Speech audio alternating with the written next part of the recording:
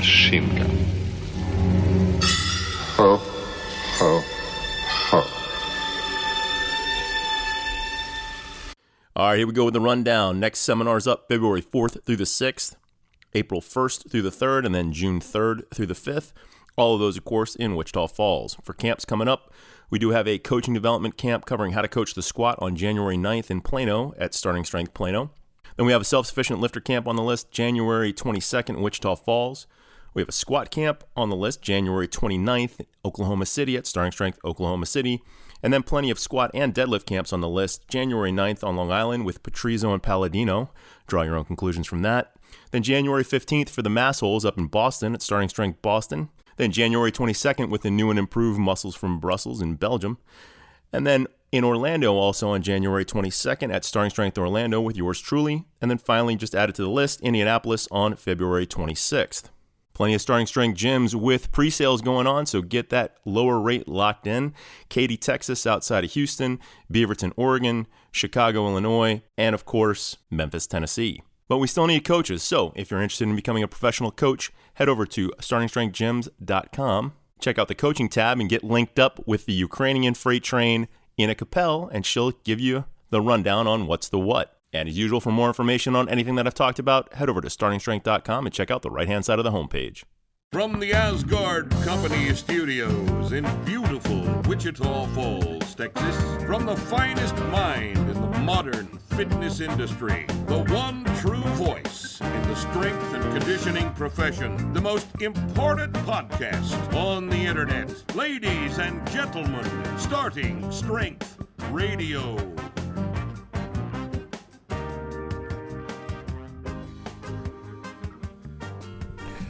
Welcome back to Starting Strength Radio. Doesn't matter what day it is. I'm tired of telling you. I've done this every time, and no one seems to understand. So figure it out. All right? Well, you guys look cute in your headphones today. Thanks. Rusty looks just like Joe Rogan. I always wear these Except headphones. he's got hair. I have to. Always wear the headphones. Since we're like recording audio and shit. Since I'm recording audio, I have to wear headphones. I don't care about headphones. You guys record the audio. I'm just making it. I just generate the audio. If there's something wrong with it, you tell me and I'll fix it. That's a lie. How's that? Something wrong with the microphone placement? You say, hey, a little closer. To the right, left, whatever. Look, this is what happens. And I'll, Rip, get the microphone closer. Is that better? What do you think here? Perfect. Sounds beautiful. Does it sound good? Sounds real good. You know, Rusty's problem is that he doesn't just, like, this whole having to do shit is a problem for him. The requirements. It's requirements. Like, adjusting audio levels. So much tedium. So much tedium. Oh, shit. If only the podcast could edit itself. Well, hey, AI. Goddamn. It's coming. It's coming. Rusty's going to be replaced by a button. That's right. Of some sort. God. Then I can finally kill myself. Finally. Starting Strength Network's the only thing holding him here. Yeah. Only holding him alive. Keeping him knitted to his body. Because God knows. Otherwise, it's just not worth the trouble. Right? Okay. See this dog shit here? It's comments from the haters. Well, this week is particularly bad. I've picked out a few. We got several on here I'm not going to read because they don't even rise to the level of comments from the haters. These people are Just low effort stuff. You know, I think what's going on here is that people from Iowa Park are making most of these comments from the haters. You know, they all inhaled a bunch of smoke last weekend too from Good the fire, from the grass fires. It's good for them. Iowa Park. I came in. I come into the studio here all the way down 367. Some of which goes through the southern part of Iowa Park. So you've got Iowa Parkians on the road, and sure enough, happens every time. Some dumbass pulls out in front of me. I'm minding my own business, going 85 miles an hour down goddamn 367. Which is a 60-mile-per-hour road. No, it's a 55 mile an hour. 55. And some dumbass pulls out in front of me. So I got to stomp on the fucking brakes. And then some guy pulls out in front of him. So now I've got two guys to pass. Idiots. Fools. Complete fucking idiots. Why You know, in Iowa Park, I'll tell you, but not Iowa Park. The Iowa problem Park, is you keep going that way, it's a- though. it's You can easily circumvent. there is no What if you go down faster way to get to the warehouse. And I'm late, so I have to come down 367. What if Right. you leave So- 5 minutes earlier? I couldn't leave. It's not an option. Oh, okay. Not an option. We got off the phone call.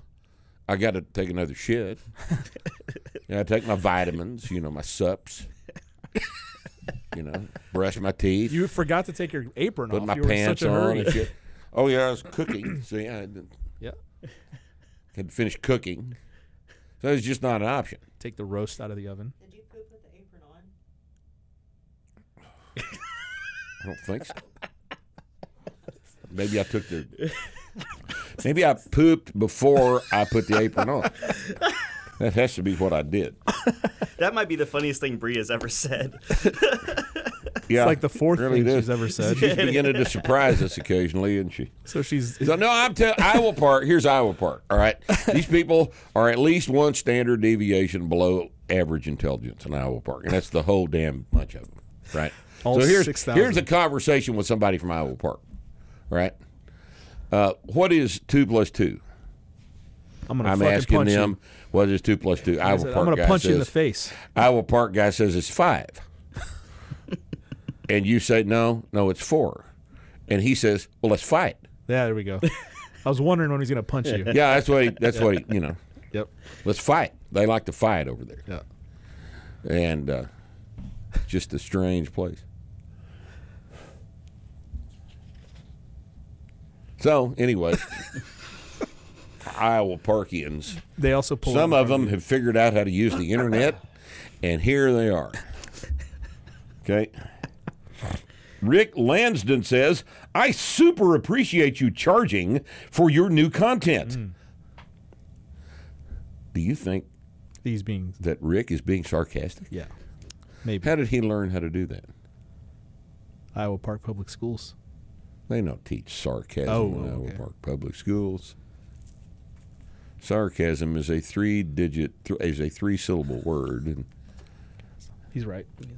it's just Got a it. big word. Yep. Yeah. Oh, and here's some young Archimedes saying, this isn't the place to go for conditioning or endurance training information. No. And there is likewise no instruction on how to play canasta here. This is not the brain surgery channel. We don't give tax preparation advice. No. This young Archimedes here has figured this out. All right, and here is, as usual, the trap bar video continues to return dividends. Aldo Parenti says, I don't care how he pronounces his name, says, another reason why dislike counts are important. That's where He didn't like it. Yeah. He could have just wrote dislike like I do on all the White House He could have just videos. he could have just turned it off. But no, it's too compelling, Yeah. see? That's why we made that. Because we knew the reaction. Right. Right. to that video is going to be overwhelmingly negative, because the vast majority of the people in the world, especially those who comment on YouTube videos, are fucking morons. Thanks for the view, though, Albert. Thanks for the view, Al. Al added to the view count, That's right. although he also added to the dislike count. Works for us. Works for us. I think either way. Works for us. Yeah. All right. Jonathan D. says, this is with respect to, let's see, what does it say? Starting Straight Network previews. It's not exciting. Was that some clip you put up? Which clip was that? Yeah, I put it up. I think it's talking It's about. not exciting. Yeah, I think it was about how training our way isn't the most exciting thing in the world. Well, I don't remember it, but it's not necessary that I do, Yeah. because I've forgotten most Because it's not that things. exciting. It's not that exciting. So Jonathan D. says, SS Crew got bored with their own program, LOL, and changed to a political podcast, ha ha. He's not wrong. It's not exciting. Maybe he's above, maybe he's the 4%. Yeah. Okay.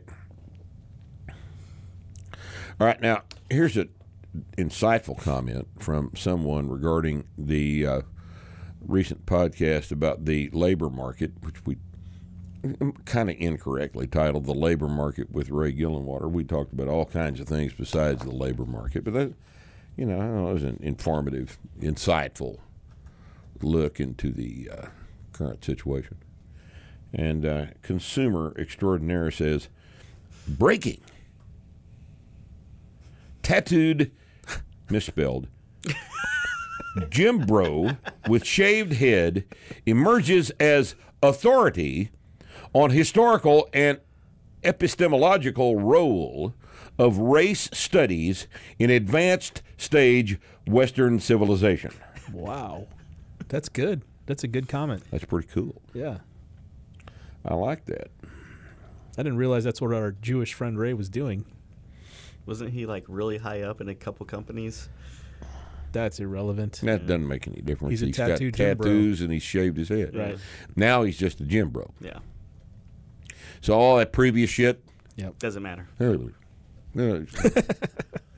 tattooed gym bro. That's it. That's it. That's it. That's all he'll ever be. And finally, Stan, somebody says, Rip needs to be an option for a voice on Waze. How hilarious would that be?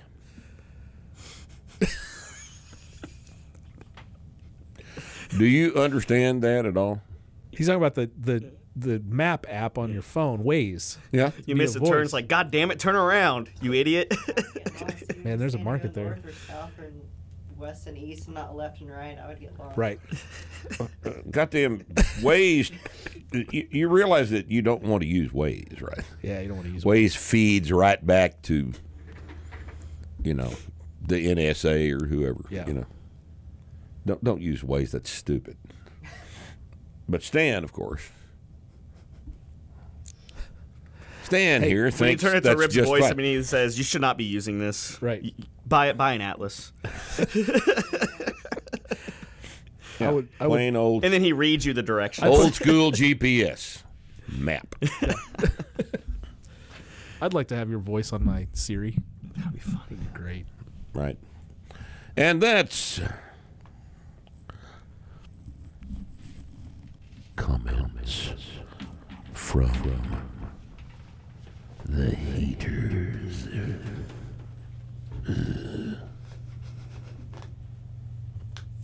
Okay. Now what? What are we going to talk about today? Well, I thought we'd talk about some common things that we see. At the seminar, we just had a seminar this past weekend, and it is amazing to me that every time we have a seminar, we see the same mistakes over and over and over, despite the fact that we have made video after video and article after article and changed the books and put pictures in the book and illustrated all of this shit.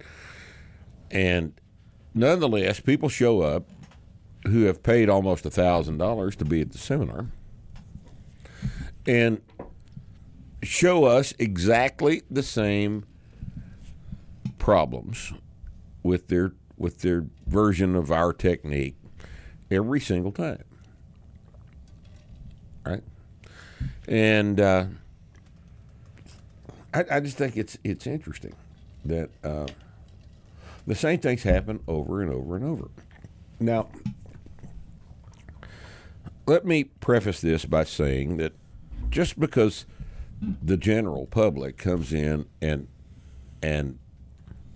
wants to have their back angle too vertical to properly execute the hip drive version of the squat that we teach, that doesn't mean that the hip drive version that we teach of the squat is wrong. No, that doesn't mean that it's wrong. It means that it's unfamiliar to most people. And by far, this is the biggest source of correction that we have to do in the squat. It's virtually 80% of the people that show up at the seminar are going to try to front squat their squats. And in the power clean, for example, arm pulls are, not as universal as the back angle, because if a person comes to the seminar and has been doing power cleans, they've encountered some instruction. They've looked more carefully at things, and they at least most of them are conscious of the arm pull thing. And in fact, I've been meaning to say something about this. I think we're getting better at teaching straight arms, because there was only 2 people in this seminar this past weekend that had an arm pull that I had to correct. Yep. 2 out of 30, which is good. That's the best it's ever been. Yep. I think we're getting better at teaching straight arms and the pull. Right. And, the physics of that is quite obvious. The boys out in California want to call it a hip clean when they just don't know how to coach a straight elbow and a pull. But if it's okay to have a power leak, then it just absolves the coaching staff of one more pesky thing to have to address. Sure. But an arm pull is a demonstrably ineffective way to transmit force from your back down to the bar. Yep. And we have to correct that over and over again. What else do we see all the time? Those are the big ones. Those are the big 2. Presses are sometimes difficult for people to understand. Our little hip movement thing that we introduce into the press, right, that makes it more efficient in terms of lifting heavier weight without having to resort to a push press. Right. Bench press, there's not a lot of problems on the bench press. Nope. The deadlift, everybody pretty much. This is probably the second most important thing we see, is people trying to deadlift with their hips in a position that is too low. Because of it's not particularly apparent what the mechanical model of pulling a barbell off the floor is. You got enough big guys deadlifting over 800 pounds yell at you, "Just pick it up off the floor." Can you hear that? Just pick it up off the floor. Well, it's not. No, I'm sorry. It's not. It's not. The deadlift is not amenable to Macho Man Randy Savage coaching you to just pick it up off the floor. There's a little more to it than that. And we study it, and we demonstrate to everybody in the video presentation on Saturday afternoon that there's more to it than that. And once you just look at it for more than about 3 minutes, you see that there's more to it than that. And there's an efficient way to pick it up off the floor, and then there is an inefficient way to pick it up off the floor. The confounding variable here is that very, very strong guys can do it wrong and still lift very heavy weights. And people misunderstand the fact that strong guys can do it wrong for the fact that the wrong way is still wrong. Right? Right. This is it's unfortunate that things are this complicated. But I don't see the deadlift as a similar problem problem to what you have on the clean and the squat. And I think the reason we don't see nearly as many problems on the bench, the press, and the deadlift is because the average person walking into the gym doesn't have a conflicting ingrained movement pattern. There's no frame of reference, so they're learning a new thing, and it's a new thing, right? So the thing we always talk about, where it's easier to teach somebody who has no experience than somebody who has lots of experience, and that applies to everything, whether it's lifting, a sport, shooting, fighting, anything that involves movement. If you've got an ingrained movement pattern, it's always more difficult to work against an ingrained movement pattern than to teach a new one. Well, and where did these ingrained movement patterns come from? Well, I'll tell you where most of them came from is bad instruction.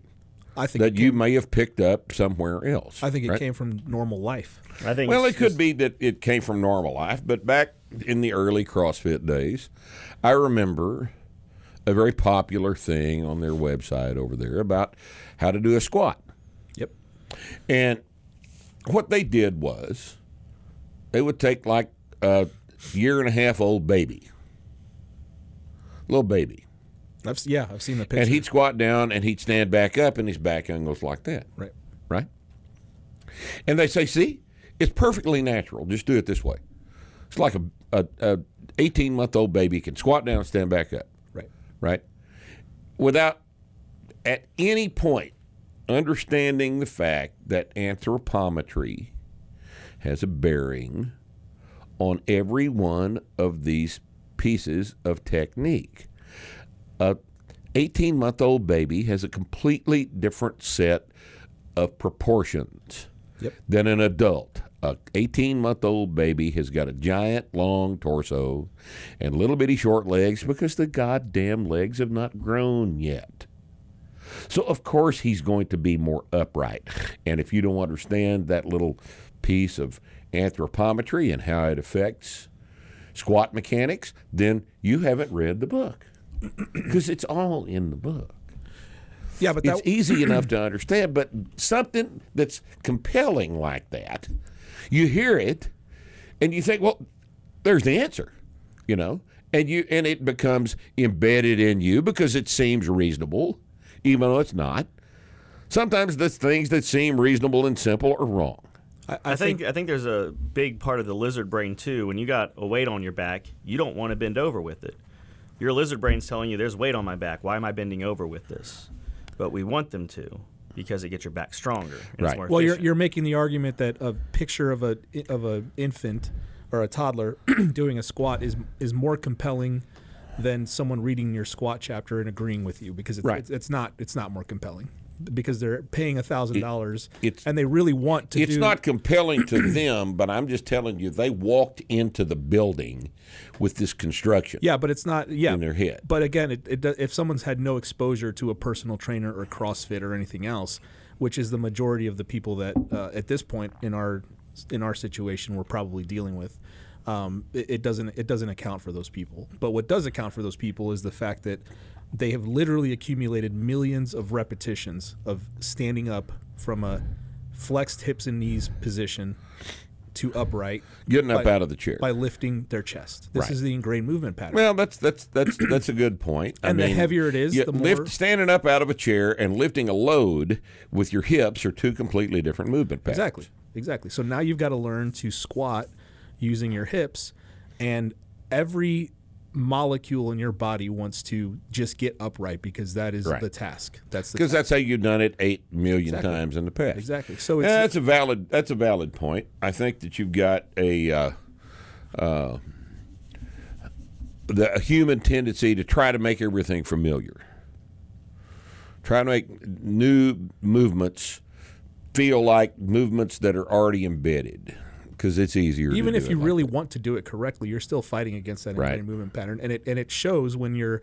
And again, this explains a lot of stuff, because it shows up again when you're fatigued, and it shows up again when you've got that first heavy weight on your back, Right. and all that shit comes back, right? So And another time it shows up, and this is terribly important for coaches to understand, is if you could teach somebody how to do the correct hip drive movement pattern with a more horizontal back angle, and you can teach that to them without the bar, like our first part of the teaching progression does. And then you put an empty bar on their back, and what do? They go back vertical. exactly right. And then you fix that. And then you go to 95 pounds on the bar. And what do? Exactly. They always revert to the familiar. Right. So this has to be coached. Yep. That's All right. right. This has to be coached, because every time the load goes up, that variable change will make you revert to what you already are comfortable doing. Right. Right? And goddamn, it certainly applies to me. I've hurt my knees like that before. Sure. And if it's not You know? coached, it requires very careful attention to what you're doing. If you're interested in actually doing the thing as efficiently as possible, I can, right? I've put the bar on my back before. I, did 315 correctly, because I'm thinking, bend over, nipples to the floor, whatever cue we want to use. Right. And then I get 345 on the bar to try to do a triple with it, and my brain stops referring to the previous cues and goes to the oh shit mode. This is heavy. Right. Yeah. And I've hurt my left knee like that before. So you add also the fact that you yourself without some objective analysis, whether from a coach or from analyzing your own videos, you also have no idea what you're doing under the bar. Like and again, your clients, when you're yelling at your clients to bend over, they think that they're bending over, right? So That's why I yell at my kids all the time. What you're feeling under the bar isn't what's happening. Right. You have to show them. Exactly. And this is what is wrong with being reluctant to touch exactly. your trainees. Right. This is I've written an article about tactile cueing. Yeah, sometimes you have to physically move You the have person. to place them into the position you want them in, because you can't talk them into getting there. Right, or move them through the movement Right. pattern too. Right. But that analysis also explains the arm pull and the clean, because when in your life have you, until you approach the instance where you're learning how to power clean, when have you ever brought a load to your shoulders without using bending your elbows? elbows? Right. Without using your elbows. No, right? that's absolutely true. Absolutely true. So that approach has refined the way I teach and coach these lifts, because I'm looking at it as I've got to accumulate more correct reps than incorrect reps. Right. So I'm more careful about how I approach the steps in the teaching method. Oh yeah. And the timing of the teaching method. Because remember, like people always used to say when we go from teaching the jump with straight arms to the rack, you say jump and rack, and then people will also jump and rack, and they'll demonstrate an elbow bend with their hands. Yes. I think that if you're showing somebody that has the potential for an arm pull, you're showing them those things. You're reinforcing that movement pattern subconsciously, even, right? You're reinforcing it. Yeah. So, And since you're going to revert to what's already familiar, and what is familiar is bending your elbows to raise the load. right. If you do not, practice must constitute more reps correctly than incorrectly. By a big large margin. ratio. By Yeah. a great, big, huge ass margin. Right. You can't do 4 reps wrong and then do the last rep correctly and say that you fixed a problem. That doesn't happen. Right. Yep. It can't be done because of the nature of an embedded motor pathway. Motor pathways get embedded through repetition. Right. And people have made this comment about expertise. 10,000 repetitions Yeah. produce, I don't know if it's 10,000 hours. 10,000 hours, whatever the fucking number is. Right. That's all bullshit. But the idea is valid. Yes. You have to do something more times correctly by order of magnitude than incorrectly before that movement pattern is corrected. Right. Yeah.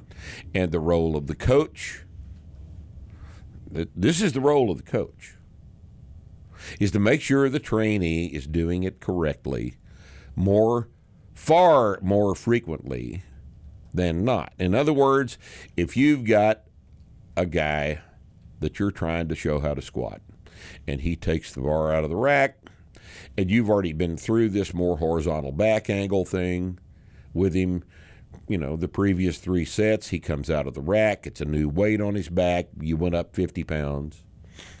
And the first rep he shows you is back to the vertical back angle. And you're trying to correct that thing to what is to him an unfamiliar, unnatural feeling position, but which is mechanically correct. Right? Now think about that. It feels wrong to him. But our analysis and our experience for decades has shown that the thing that feels wrong is mechanically correct.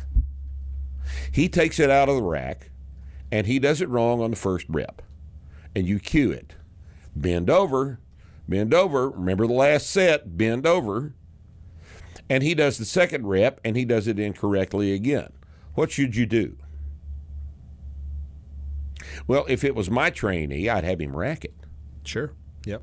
I'd have him rack the bar. I wouldn't let him accumulate 60% of a set of 5 done incorrectly. Right. I'd have him rack it. Then I'd go back over this whole thing again. That's right. And I'd put him into position. I would take his hips here, and I'd take his upper back here, and I would shove him into the position that I want him to be in with a more horizontal back angle. And then I would say, show me an air squat done with this in this position. And I'd make him do it again, and he'd do it again correctly. I said, now, I need a set of 5 correct. And he takes it back out of the rack, and the chances are going to be that the first rep is going to be more correct because now he's thinking about it. You know what he's thinking about? He's thinking about my hand on his upper back and my hand on his hips that have shoved him into that position. That tactile cue has reinforced the mechanical position I want him to occupy. And I would, in the event that he shows me that same vertical back angle, that same incorrect position, the one that feels familiar to him, but that is demonstrably mechanically wrong for the movement model we are trying to teach, the one he's paying us to teach him, right? I'd have him rack it. Yeah, because I'd have him rack it again. I said, look, if you're not getting a response, I'm not getting what I need out of you. If you're not getting a response towards more what you want as a coach, then they're either ignoring you, which is a problem. They don't understand what you want, or they think they're doing the thing that you're asking for. Right. So you, as the coach, you get probably reasonably 2 chances to get the lifter to respond, and if not, they got to rack the bar, and you got to figure out what's going on. Which of those things is it? And more than likely, it's just that they don't understand what it is that you want. Right. So you go back to reteaching and using this tactile stuff. Right. And you go back into teaching. Now you're not cueing anymore. Right. You're teaching again. Yep. Right. Absolutely right. Now everybody does understand the difference between teaching and cueing. Those of you, the guys that are trying to be coaches, you have to understand the difference between teaching and cueing. Teaching happens while you're standing there talking to the guy without a bar on his back, without him doing any moving. All right? Teaching is explaining what you want. Teaching is making a case for the logic for what you're trying to get him to do. Teaching it starts with a procedure that has proven to work for the vast majority of people. And if that is not working for this individual client, then it is up to you as a coach to intelligently interpret what he is doing wrong as whatever misunderstanding he may have here about what you're trying to get him to do. You have to analyze that. And then you have to come up with a better explanation than what you have done before, because if what you have told him is not working, then your teaching must be modified. Right. And an experienced coach has a whole toolkit of things that can become alternate teaching progression for these things. We have one that works 90% of the time, okay? And that's what we're teaching in the seminar. But it only works 90% of the time, and 10% is a significant percentage of your client base. So you've got to learn how to do this. You've got to learn how to explain things differently. If the preferred explanation, the one that usually works, is not penetrating. Yep. And that's just what you do while you're standing there. Not everybody can do this. Right. Not everybody's capable of synthesizing a new explanation. Yep. But that's what teaching involves. Right. And then you put him back under the bar. Now we're cueing. We're reminding him, while he's doing the movement pattern, of what the teaching method wants, what the teaching method was designed to produce. We're doing that in real time as he's moving. That's cueing. Cueing and teaching are two different things. Yep. They're separate skills. Okay? There are people who can teach but can't cue. There are some people who can cue but can't really explain in detail what would fix the thing that they are seeing wrong. They're cueing, they're given the correct cue, but in the absence of an understanding in the client that is generated by correct teaching, the cue is not going to work. They're two separate things. They're two completely separate different skills things. that a good coach integrates. Both, yes. It's the whole thing, understanding the model, and then being able to integrate it with your communication and your evaluation of what's going on. So, for example, you can get a person who has a lot of experience teaching and working on movement, a personal trainer, a martial arts coach or instructor, a tennis coach, whatever, somebody who's got a lot of experience looking at people move and making adjustments, whether they're right or wrong, right? So so that person arguably can cue fine, right? They can cue, they can instruct fine, but the integration of that with the proper model and a method is the difference, is the person that makes it actually well-rounded coach. And that's one of the things that is the thing that we're looking for when we're evaluating. Because you can get a personal trainer in that can teach and cue their thing just fine, but of those skills, the evaluation and communication side of it is the thing that takes the most work and effort and the most skill to get.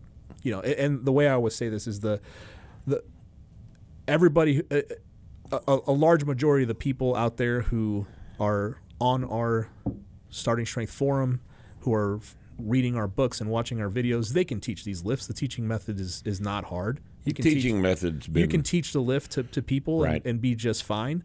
You could hand the teaching method to your average personal trainer who's worth even a little bit of a shit, and they can teach these squats. That doesn't mean that they can coach them, though. No. That doesn't mean that they 90% of the time, the teaching method suffices. Exactly. To produce the right movement pattern. But we're not concerned with that. Right. We're concerned with you being able to solve preserve the problems the movement pattern in the other 10% that aren't going to get it. We're concerned with you being fast enough on your feet and quick enough with your eyeballs and ears and brain to modify that teaching when it's necessary. Right. And it's necessary all the time. Yep. Yep. It happens at every seminar. We got otherwise intelligent people who are just not able to process some aspect of this perfectly good teaching method that works 90% of the time. So what are we going to do with them? Kill them?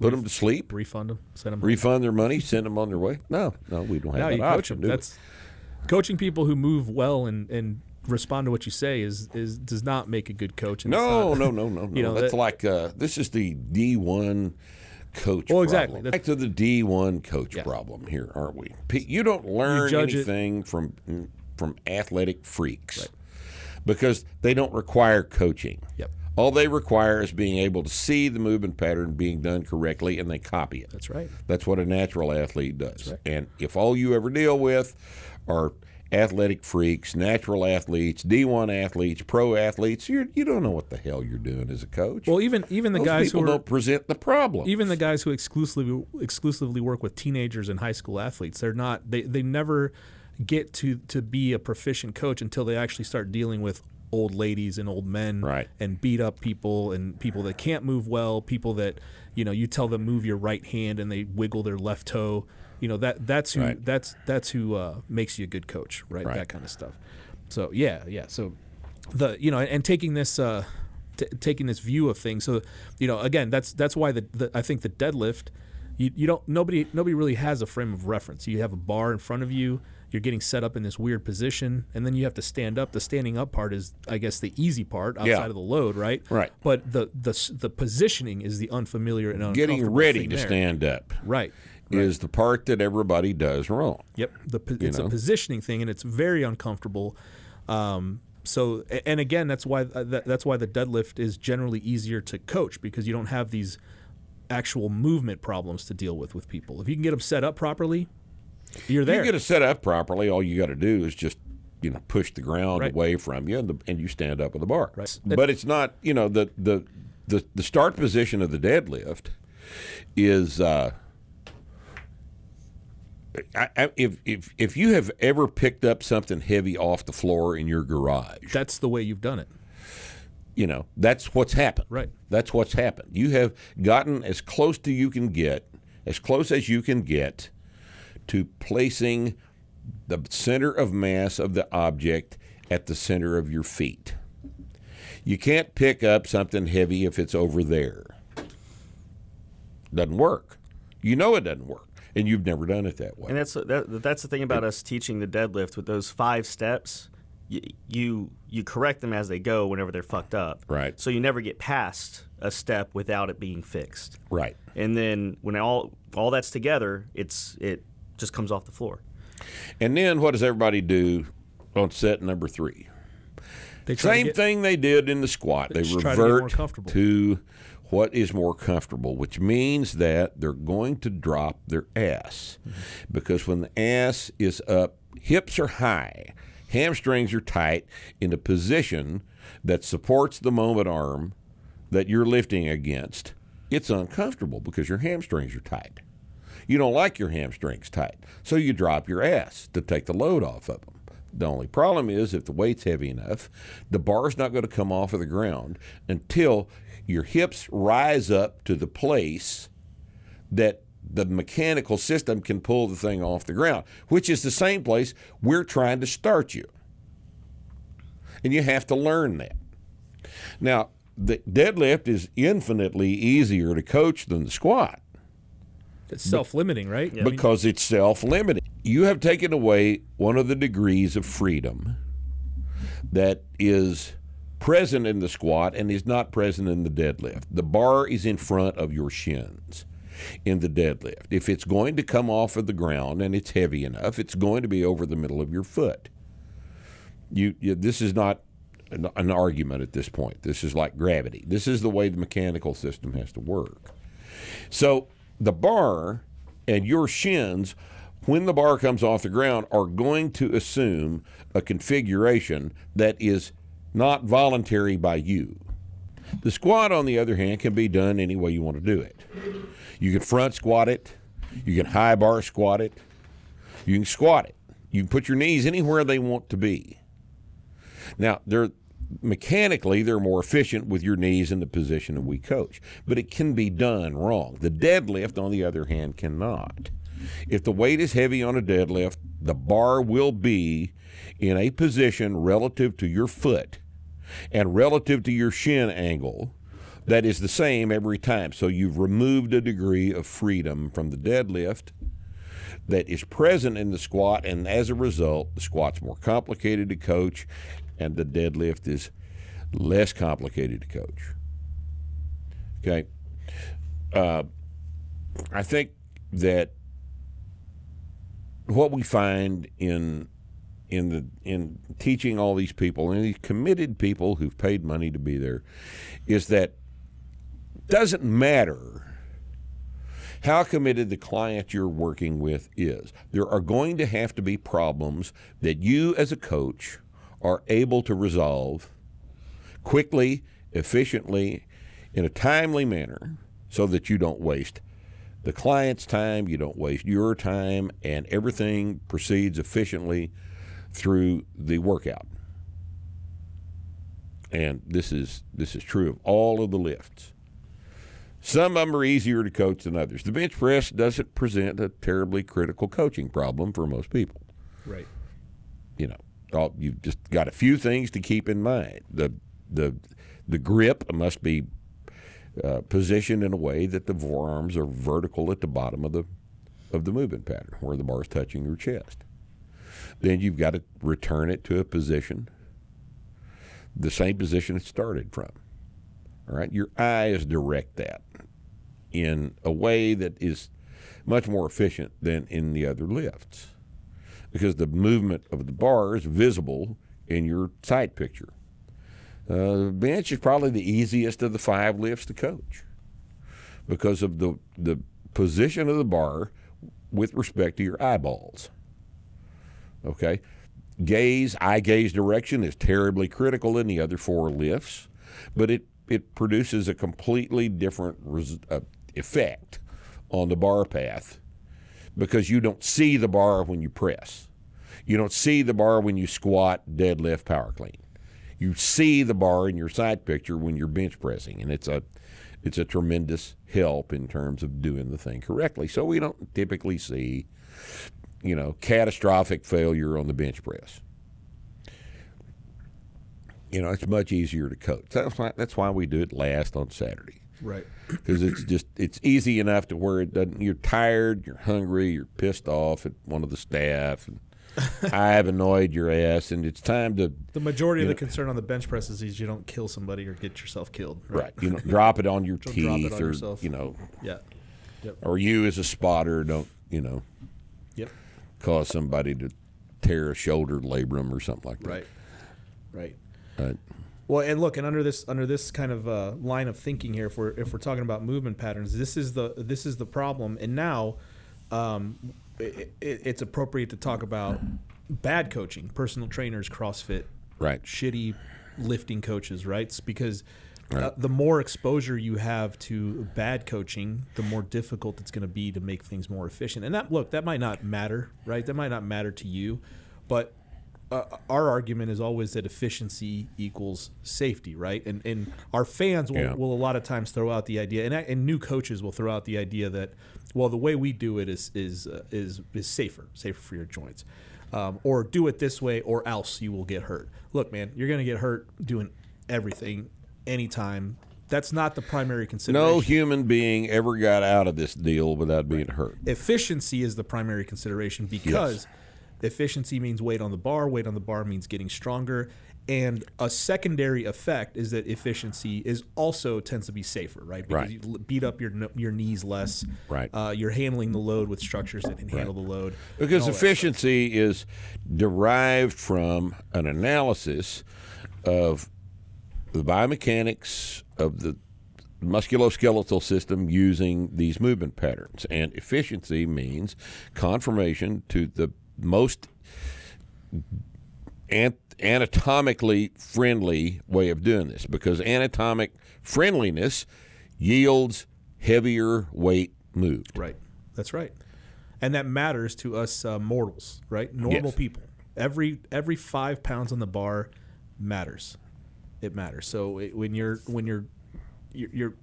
spent 3 months getting your squat to 275, getting to 280 fucking matters. Right? Yeah. If you're squatting 585, another 5 pounds on the bar, while it's cool, it's not that big of a difference, right? But or you're a little old lady, that extra 3 pounds on your deadlift fucking matters. Matters a whole Matters lot. a whole bunch. Whole bunch. So you've got to move as efficiently as possible to make that happen, because it's determining whether or not you're actually getting a positive ongoing effect from this program. Right. It determines how you may decide in the future to continue spending your money.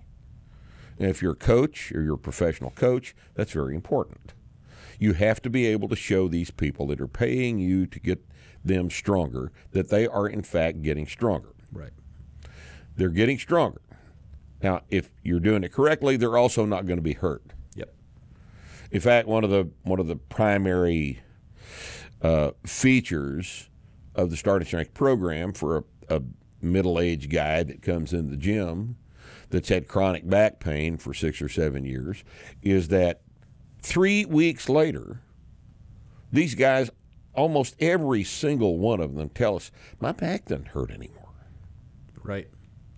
We've heard that so many times we can't even tell you how many times we've heard Yep. this. Guy walks in with creaky knees, creaky back. He hadn't been training. We show him how to squat, pull correctly. 3 weeks later, he shows up. It's like it dawns on him. Right. He shows up at the gym. You know, my back's been hurting for 6 years, and over the past 3 weeks, it's gone away. Yep. I can't believe it. Or you'll get a lot of You know. or guys that have squatted before, trained before. They're like, I've never squatted without my knees hurting. You know, first time you teach them to get out of their knees, it's they're able to do a squat or a press, or even a bench. I've had guys tell me, every time I bench, my shoulder hurts. Well, let's try it, see what happens. Get them set up, teach them how to arch and stuff, and it's like, oh shit, my shoulder didn't. Shoulder doesn't hurt. Yep. But again, the efficient way is the way that creates less problems. Right. Right. And efficiency produces safety. Right. All right. But it also produces, more importantly, it produces the strength training result that these people are paying us to give them. So,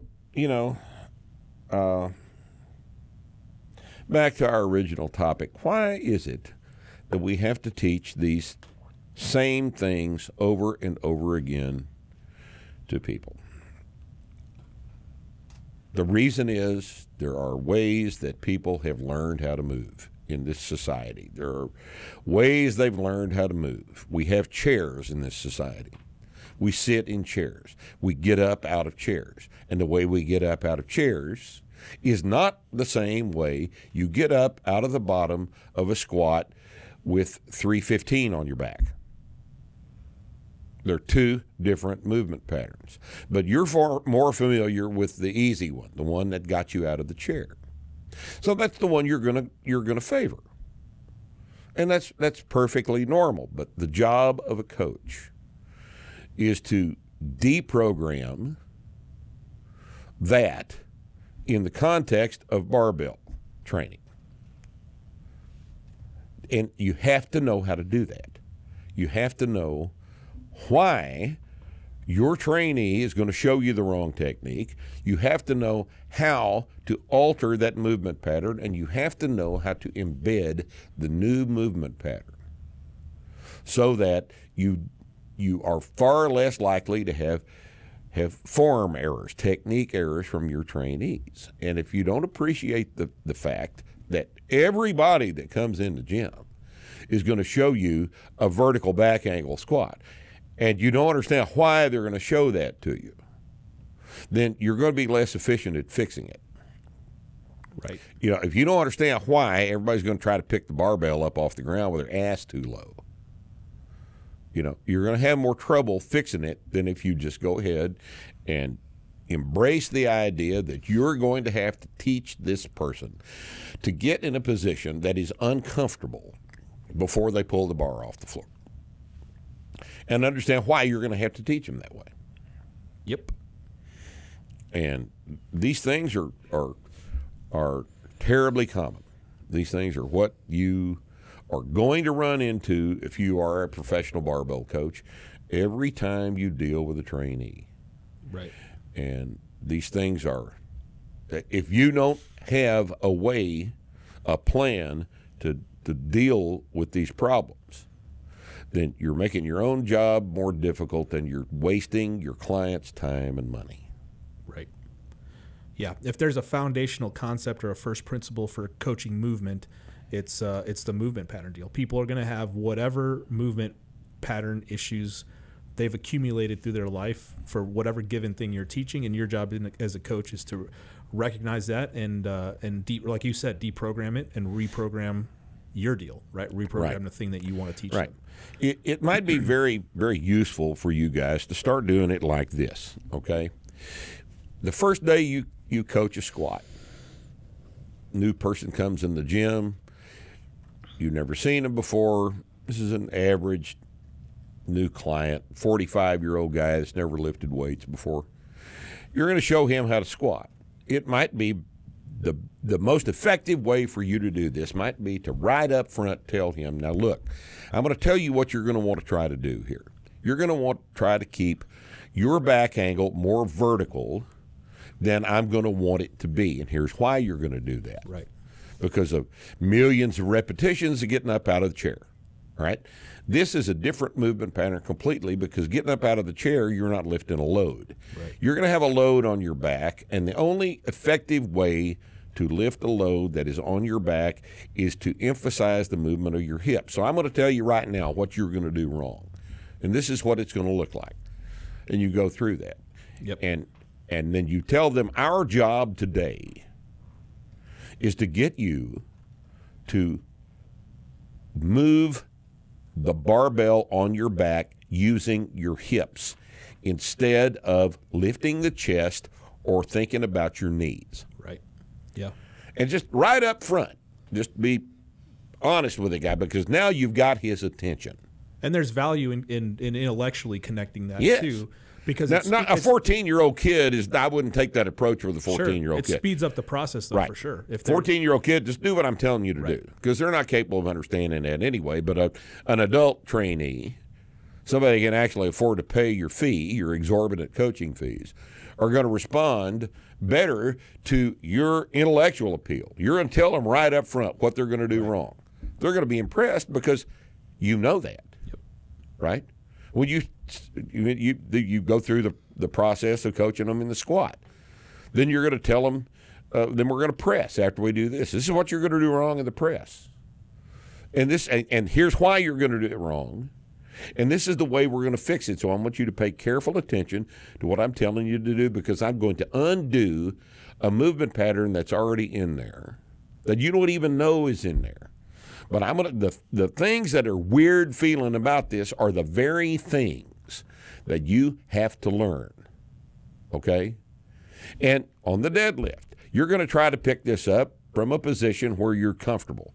And I'm telling you, the comfortable position is the wrong mechanical position to pick the thing up off the floor. And then explain the mechanics to them. Most people can understand about wrenches and things like that. And they're going to be impressed with the fact that you have a different approach to this instruction than everybody they've ever been in contact with before. Okay? You run into these things all the time. You run into common movement pattern imperfections all the time. And where the movement pattern is imperfect for moving a loaded barbell, it may not be imperfect for getting up out of the chair. Yeah, perfectly adequate movement pattern. Perfectly adequate for getting up out of the chair, but we're not concerned with getting up out of the chair today. We're concerned with moving the barbell up out of the bottom of the squat from below parallel with a heavy weight, and that's a different task.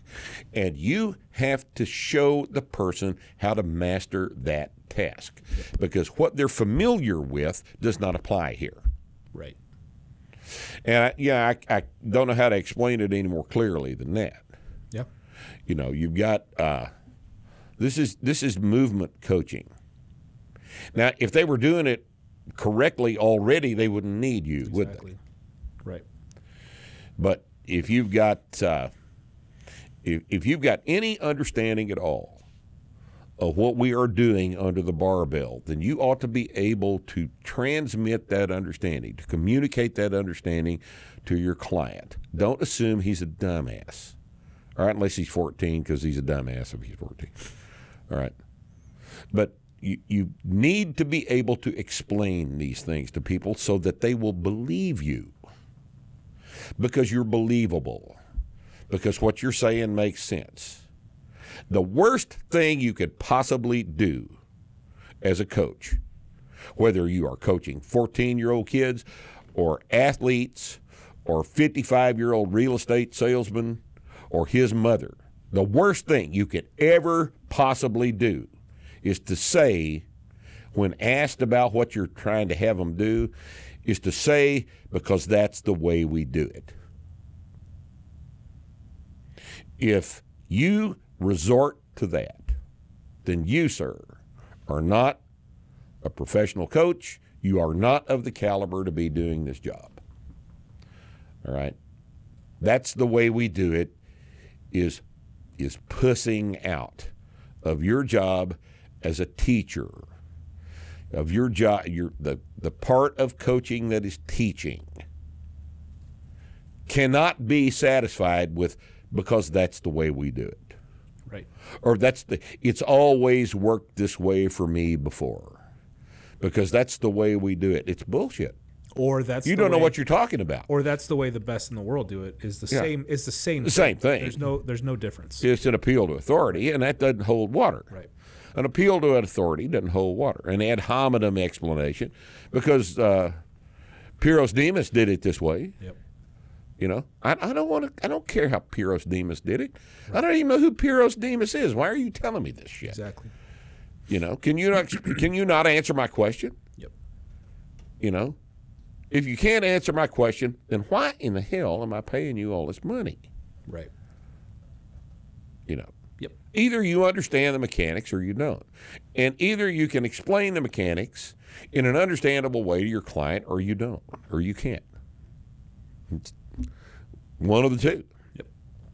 Learn why. Learn to communicate why. And you'll become a much more effective teacher of movement pattern. You got anything else? No. Rusty, you got anything interesting? Nah. You nailed it. What did I expect? You nailed it. He unmuted his mic and it like he was about to say something good and profound, but then And he just then- said, "Nah." Nah. You nailed it. Bree, All right. nothing. Bree, anything? Oh, Nope. I said one sentence. What sentence did she say? I don't even remember. Aprons, right? Something about. Oh, an that was apron. about the apron or Yeah. something like that. Yeah. Damned handsome apron. That's a isn't it? handsome apron. It's a a thick handsome apron. canvas, Heavy apron. heavy apron. What do these things sell Texas for? Cafe Classics logo on the front. $40. A lot of money. $40 cheap. Cheap. Yeah. Cheap. No, it's not $100. It's worth. Nobody buys It's worth anything every for penny. Hey, $100. and it has pockets too. Has pockets. You can't see those You can't see them, but it's got pockets. because of this table. I get too far away from the microphone and they'll yell at me. Yeah. Yep. Because then, you know, I don't have headphones on. And Another great You know. feature of that is that it's adjustable with that. isn't it that interesting handy that, ring, that things would be adjustable? Yeah. So it'll fit you and it'll fit a 90-pound woman, 90-pound woman, You can buy that starting her strength shirt 12-year-old too. kid. 12-year-old kid. You can buy that starting strength shirt too, and those colors look great together. Well, yeah, I guess they would. It's pretty good. I guess Pointing they it out. Yep. All right. Well, thanks. Hope we helped today with a little bit more of your understanding of the process of coaching. That was in our lane. This episode. This was in our lane. We Almost didn't the get out of entire our thing. lane at all, did we? Yeah, almost the entire thing. We didn't talk. Did we talk about Olympic lifting at all? I don't think we did. Briefly. Briefly. We So we got out of mentioned our lane just a little, just a tad bit. Drifted. You tiny drifted. bit. Drifted. Drifted, but we drifted right Drifted back right in. back. Saw the cop. Moved right back in. Drifted right back in. See ya.